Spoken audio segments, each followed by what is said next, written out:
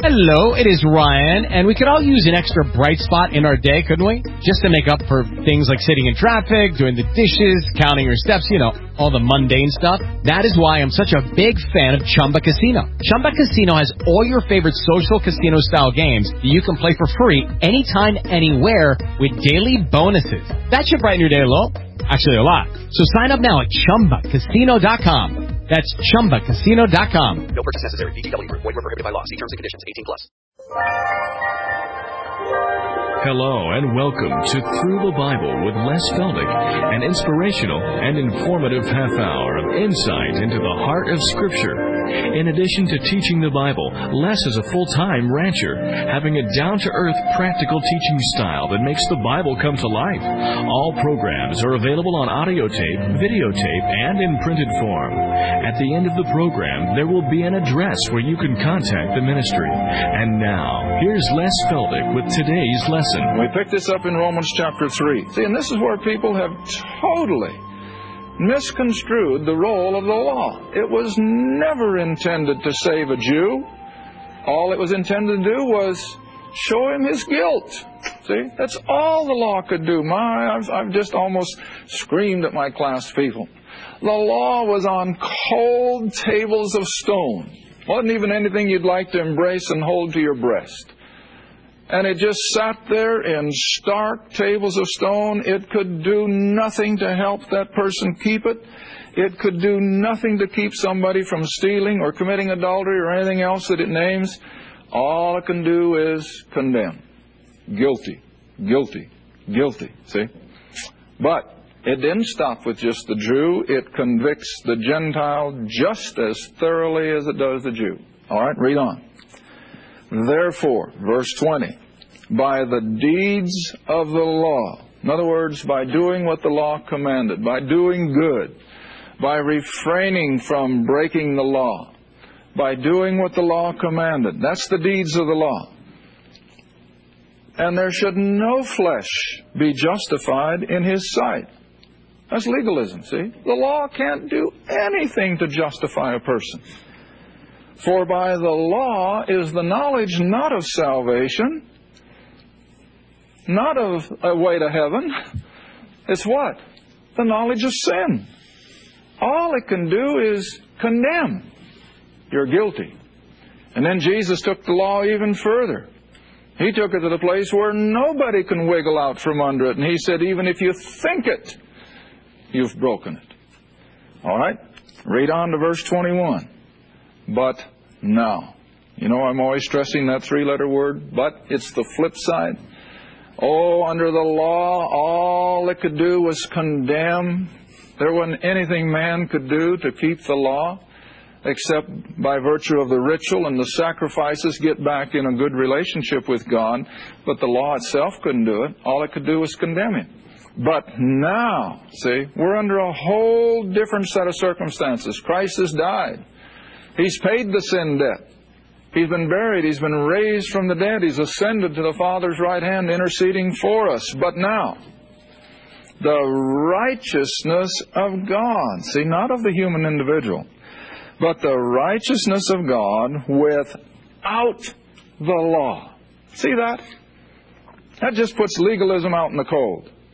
But righteousness without the law is manifested.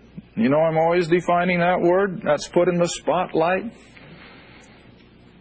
Being witnessed by the law and the prophets. That's what? The Old Testament. I remember years ago, a group of men approached me and they wanted me to help them start a work up here in northeastern Oklahoma. And the first thing they told me as we began visiting about some of the things, they didn't want any Old Testament taught. I just closed up whatever I had and I said, then I'm going home. Because I've got nothing to teach if I can't use the Old Testament. You've got to use the whole. You use all the Scriptures, Old Testament and New, because they all dovetail together. But he says it so plainly here that even though the law has nothing to do now with our salvation, with the imputing of righteousness from God to us, yet everything that you and I enjoy in this age of grace rests on what took place back there in the Old Testament. Just like I said in the last program, You can't go into higher mathematics until you've learned the simple part. All right? Then, verse 22. Even the righteousness of God, which is, or through the faith of Jesus Christ, unto all and upon all that, what again? See that? Oh, people don't like that. They want to add something in there. They want to say, but we got to do this, we've got to do that, we got to do something. No, you don't. You believe. Now, when I talk about believing, I'm talking about really believing. I'm not talking about a head knowledge. I'm not talking about, well, yeah, I guess it all happened. No, I'm talking about when you get to the place that you can rest on these things and you can say, I believe it with all my heart. I have no doubt. I may not understand it, but I believe it. And that's the only way God can look at it. All right, come back to the text. This righteousness, then, that comes by the faith or through the faith of Jesus Christ, unto all. We're not going to segment these people and put some in a higher category than others. Unto all and upon all them that believe, for there is no difference. And again, when Paul says no difference, what is he referring to? Jew and Gentile. The Jew with all his legalism, with all of his background, he's on the same set of circumstances that we Gentiles are. All right, what does it mean to have imputed righteousness? Let's go all the way back to the first man that experienced it. Genesis chapter 3. The man who plunged the whole human race under the curse, made every one of us a sinner by birth, was also the first one to experience the imputed righteousness that God alone could impute. Now remember, that word imputed was a bookkeeping term in Paul's day, and it was like putting it to the account. That's what the word means. When something is imputed, it was put to the account. Genesis chapter 3, verse 21. Genesis chapter 3, verse 21. Unto Adam also, and to his wife, did the Lord God make coats of skins. Now, of course, that implies the sacrificial animal. He had to kill an animal to get their skins. And that, of course, satisfied the requirement of a blood sacrifice, which we know that he's demanded, as we'll see later in chapter 4 with Abel.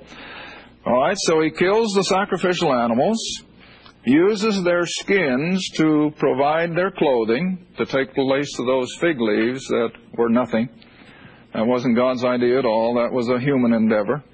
But he kills the animals, skins them evidently, and puts the clothing upon Adam and Eve, and then clothed them. Now, too many people just read that and they think it was the physical clothing of those skins that is implied. No, it isn't. We're dealing with a spiritual phenomena here, and it is a restoration now of Adam and Eve back into a relationship with their Creator. And it had to be the blood-bought way, and so that's why he had to kill the animals. That's the only way God can receive lost person, is by the shedding of blood. That's another one of the absolutes. Hebrews chapter 8? Without the shedding of blood, there is no remission. Never has been and never will be. You don't hear it much anymore, but that doesn't take it away. So here, Adam and Eve now have an imputed righteousness that clothes them. Now you say, how do you get that? Well, we'll stay in the Old Testament and come on up to Isaiah. Isaiah 61, and it explains it so beautifully. That this is exactly what Adam and Eve experienced, even as Isaiah did. An imputed covering, clothing of God's righteousness. Isaiah 61. Drop down to verse 10. Isaiah 61, verse 10. Oh, this is beautiful. I will greatly rejoice in the Lord. My soul shall be joyful in my God. For He, God, hath clothed me with the garments of what? Salvation. This same word. Salvation has always meant the same thing. Even in our secular world, we'll still use the word salvation. If someone, as I've used the illustration over and over, someone is about to go bankrupt. Boy, and they just can't dig themselves out of the hole. No way. But a rich uncle dies and leaves him a whole stash of money. What's the death of that uncle? Hey, it's the salvation of this old boy that's about to go broke. All of a sudden he's made well. That's what salvation has always meant. Bringing somebody out of a destitute place. All right, Isaiah uses the same word. The garments of salvation. He hath, what's the next word? Covered me. See? What did Romans say? He has, got to go back and look at it. He has placed the righteousness of Christ unto all and upon all. See? Covers us. All right, back to Isaiah. For he hath covered me with the robe of what? Righteousness. His righteousness, not ours. You and I can't look at each other and see our own righteousness. It's impossible. But when God looks at us, He doesn't see my righteousness. He doesn't see yours. Whose righteousness does He see? His own. The imputed righteousness that He has provided. You see how that just leaves us out of the picture altogether? I mean, there's nothing we can do for our salvation but believe it. We just have to keep our hands off. All right? So He has covered me with a robe of righteousness, as a bridegroom decketh himself with ornaments, and as a bride adorneth herself with her jewels. You know, even the plainest of girls, she's always beautiful when? At her wedding. We've been to a lot of weddings. Now, I've never yet seen a bride that wasn't beautiful. And I think that's why the Scripture uses that analogy. When God looks at us, He sees something beautiful. And in ourselves, we're anything but. But He doesn't see us. He sees Himself. All right, so now then, back to Romans chapter 3. Look at it again. The same thing happened to Adam that happened to Isaiah. It has happened to us, if we've believed. And that is that He has covered us with an imputed righteousness. His righteousness and none of our own. The Scripture says our righteousness are what? Filthy rags. And you and I don't even want to think what a filthy rag was in the scriptural account. But whatever. That isn't what God sees. He sees His own righteousness. And upon all them that, and again we enter into that by faith, by believing. Now, we'll come to the second one I've got up here. After we've got imputed righteousness as part of our salvation, we are justified. Justified, and that's in verse 24. Being justified freely, without a cause, without a cost, without a penny involved. Justified freely by His what? Grace. Now, most of you have already got my definition of justification in the flyleaf of your Bible or someplace. But see, justification was a judicial act of God as the judge sitting on the bench. And that judicial act of God looked down upon you and I, the believing sinner, now entering into this great plan of salvation.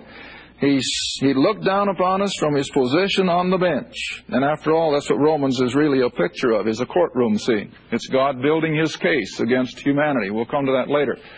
But from that position on the bench, He looks down at helpless me and helpless you, and He says, because you've believed the gospel, I now declare you just as if you have never sinned. That's justification.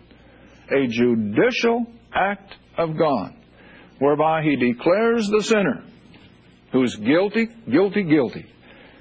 And God says you're just as if you've never sinned. Oh, that's hard for people to swallow.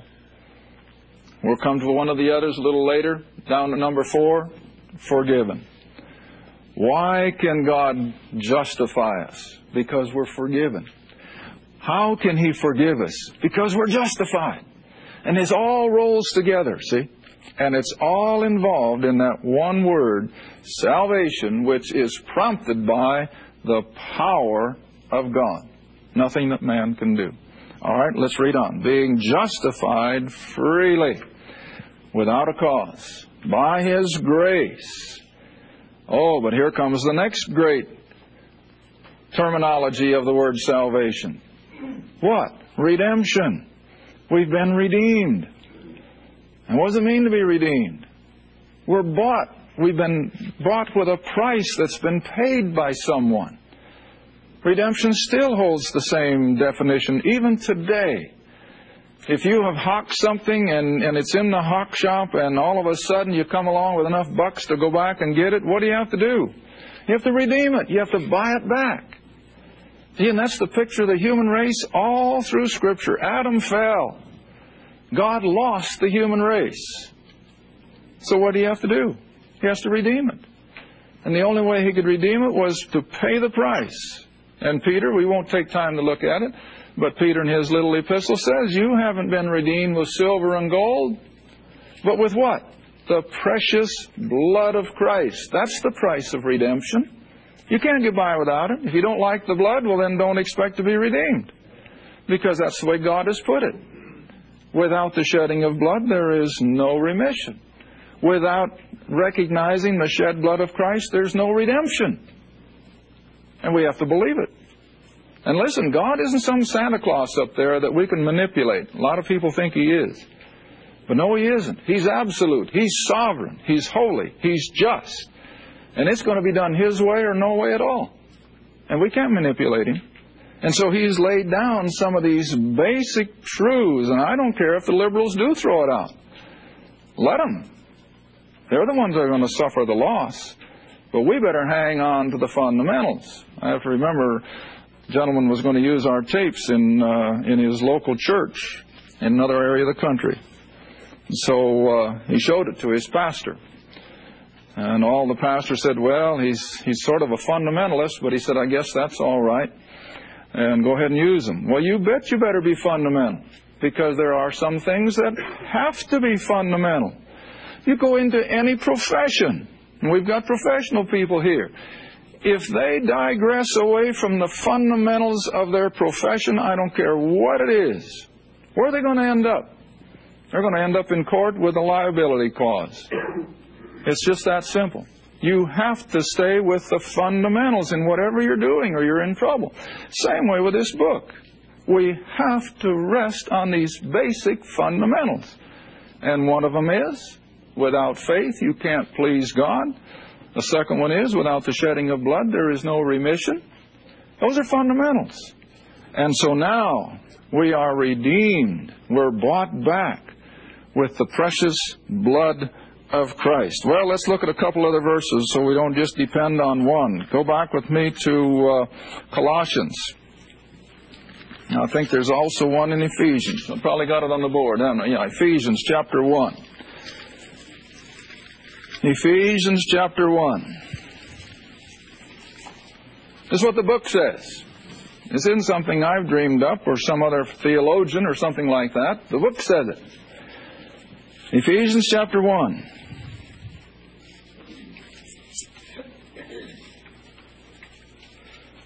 Oh, I just have to wonder where to best jump in. Oh, I don't like to jump in on one verse. I like to get as many as we can, but I guess here we better. Because the period is at the end of verse 6. Now you come into verse 7. In whom, speaking of Christ, and remember in this little book of Ephesians, I think it's 90-some times that the prepositional phrase in whom or in Him is used over and over. And so now it's in whom, in Christ, we have redemption. How? Through His blood. There is no other way. Through His blood. The forgiveness of sins. See, I tied it in with justification a moment ago, but it's also tied in with redemption. They all fit together. When we have the imputed righteousness, we're going to be justified. We're going to be justified. We're going to be redeemed. And if we're redeemed, we're forgiven. And that's only just a third of the list. I think I've got 12 or 13 of them. And they all fit together to fulfill that word, salvation. Now, I'm going to emphasize it again when we get to the end of it, but I might as well put it in here. Even of these 4 things I have on the board, can you take them and handle them? Can you lay it out on a table? Can you put it under a microscope? Can you analyze any of these things? No, not a one of them. They are all intangible. They are all invisible. So how do we know they happened? By faith. See? By faith we know that this has happened. That's the only way I know I'm forgiven. I haven't any great plaque on my wall at home from God or anybody else that says I'm forgiven. I don't have any decree from someone that says, hey, Les, you're justified, you're redeemed. No, I don't have any of that. Neither do you. What do we have? The promises of this book. It says it. And because the book says it, I know it has happened. I'll never forget years ago, led a lady to the Lord, and she was so beside herself. She said, I've never seen these things before. But anyway, as we left dealing with her and her daughter, I told her, now tomorrow you'll probably have doubts. You'll probably think that this was all just an emotional thing, and after all, it doesn't amount to anything. And I said, what you have to do, you come right back and you look at some of these verses I've shown you tonight, and you just claim them.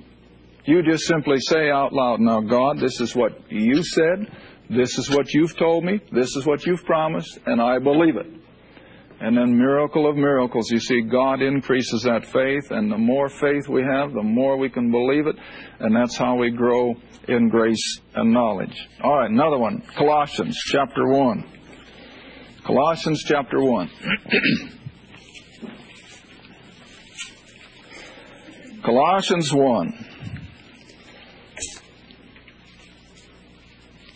Verse 14. I was going to start at verse 12, but I got that for another event later on. We're translated along with everything else.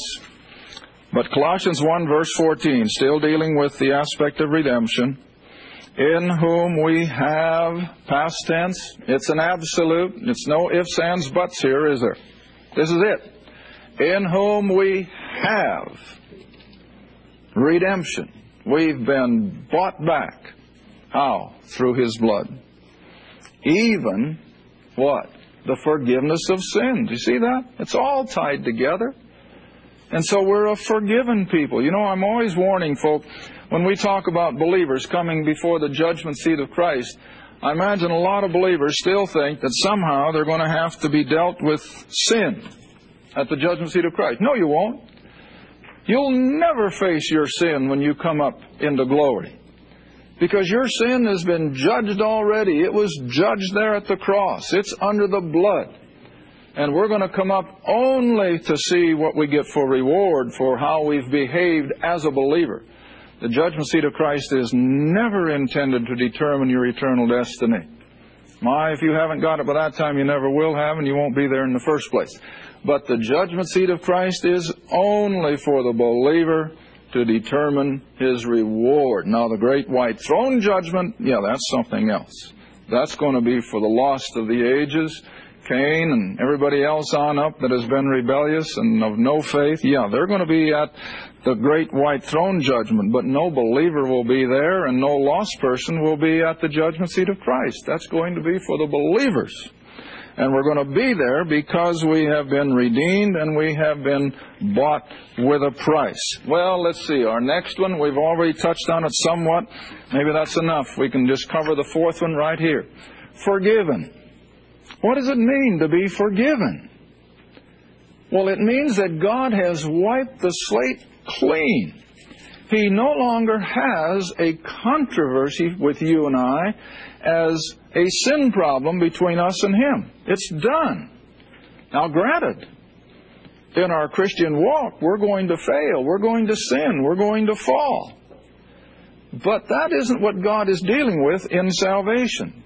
That's something else. After we're a child of God, He's going to deal with our daily sins and our failures by the matter of confession. And He's going to recognize, yes, you are forgiven. All sin. And a lot of people can't swallow that. You mean what I commit tomorrow is already forgiven? That's what the Scripture says. Does that give me license? Absolutely not. You know that. I have never advocated. You remember, I think I mentioned it a couple of weeks ago in one of the programs. I just read a book by a great theologian out of London. And he said, if you really teach and preach the gospel of grace, as Paul did, if you really teach it the way the Scripture lays it out, then you're going to be accused from time to time of teaching that people who are saved have license to sin. I mean, that's just part. Paul said the same thing. I've been slanderously reported. Thank you for joining us again for Through the Bible with Les Feldick. If you'd like to order audio tapes, videos, or any of our printed material, you may do so by writing Les Feldick Ministries, Route 1, Box 760, Kinta, Oklahoma, 74552. That's Les Feldick Ministries, Route 1, Box 760, Kinta, Oklahoma, 74552. Or you can call us toll-free if you'd like at 1-800-369-7856. That's 1-800-369-7856. Remember, this is a faith ministry, and your participation with us is greatly appreciated. Again, our address is Les Feldick Ministries, Route 1, Box 760, Kinta, Oklahoma, 74552. And our phone is 1-800-369-7856. Thanks again for listening, and please join us next time for Through the Bible with Les Feldick.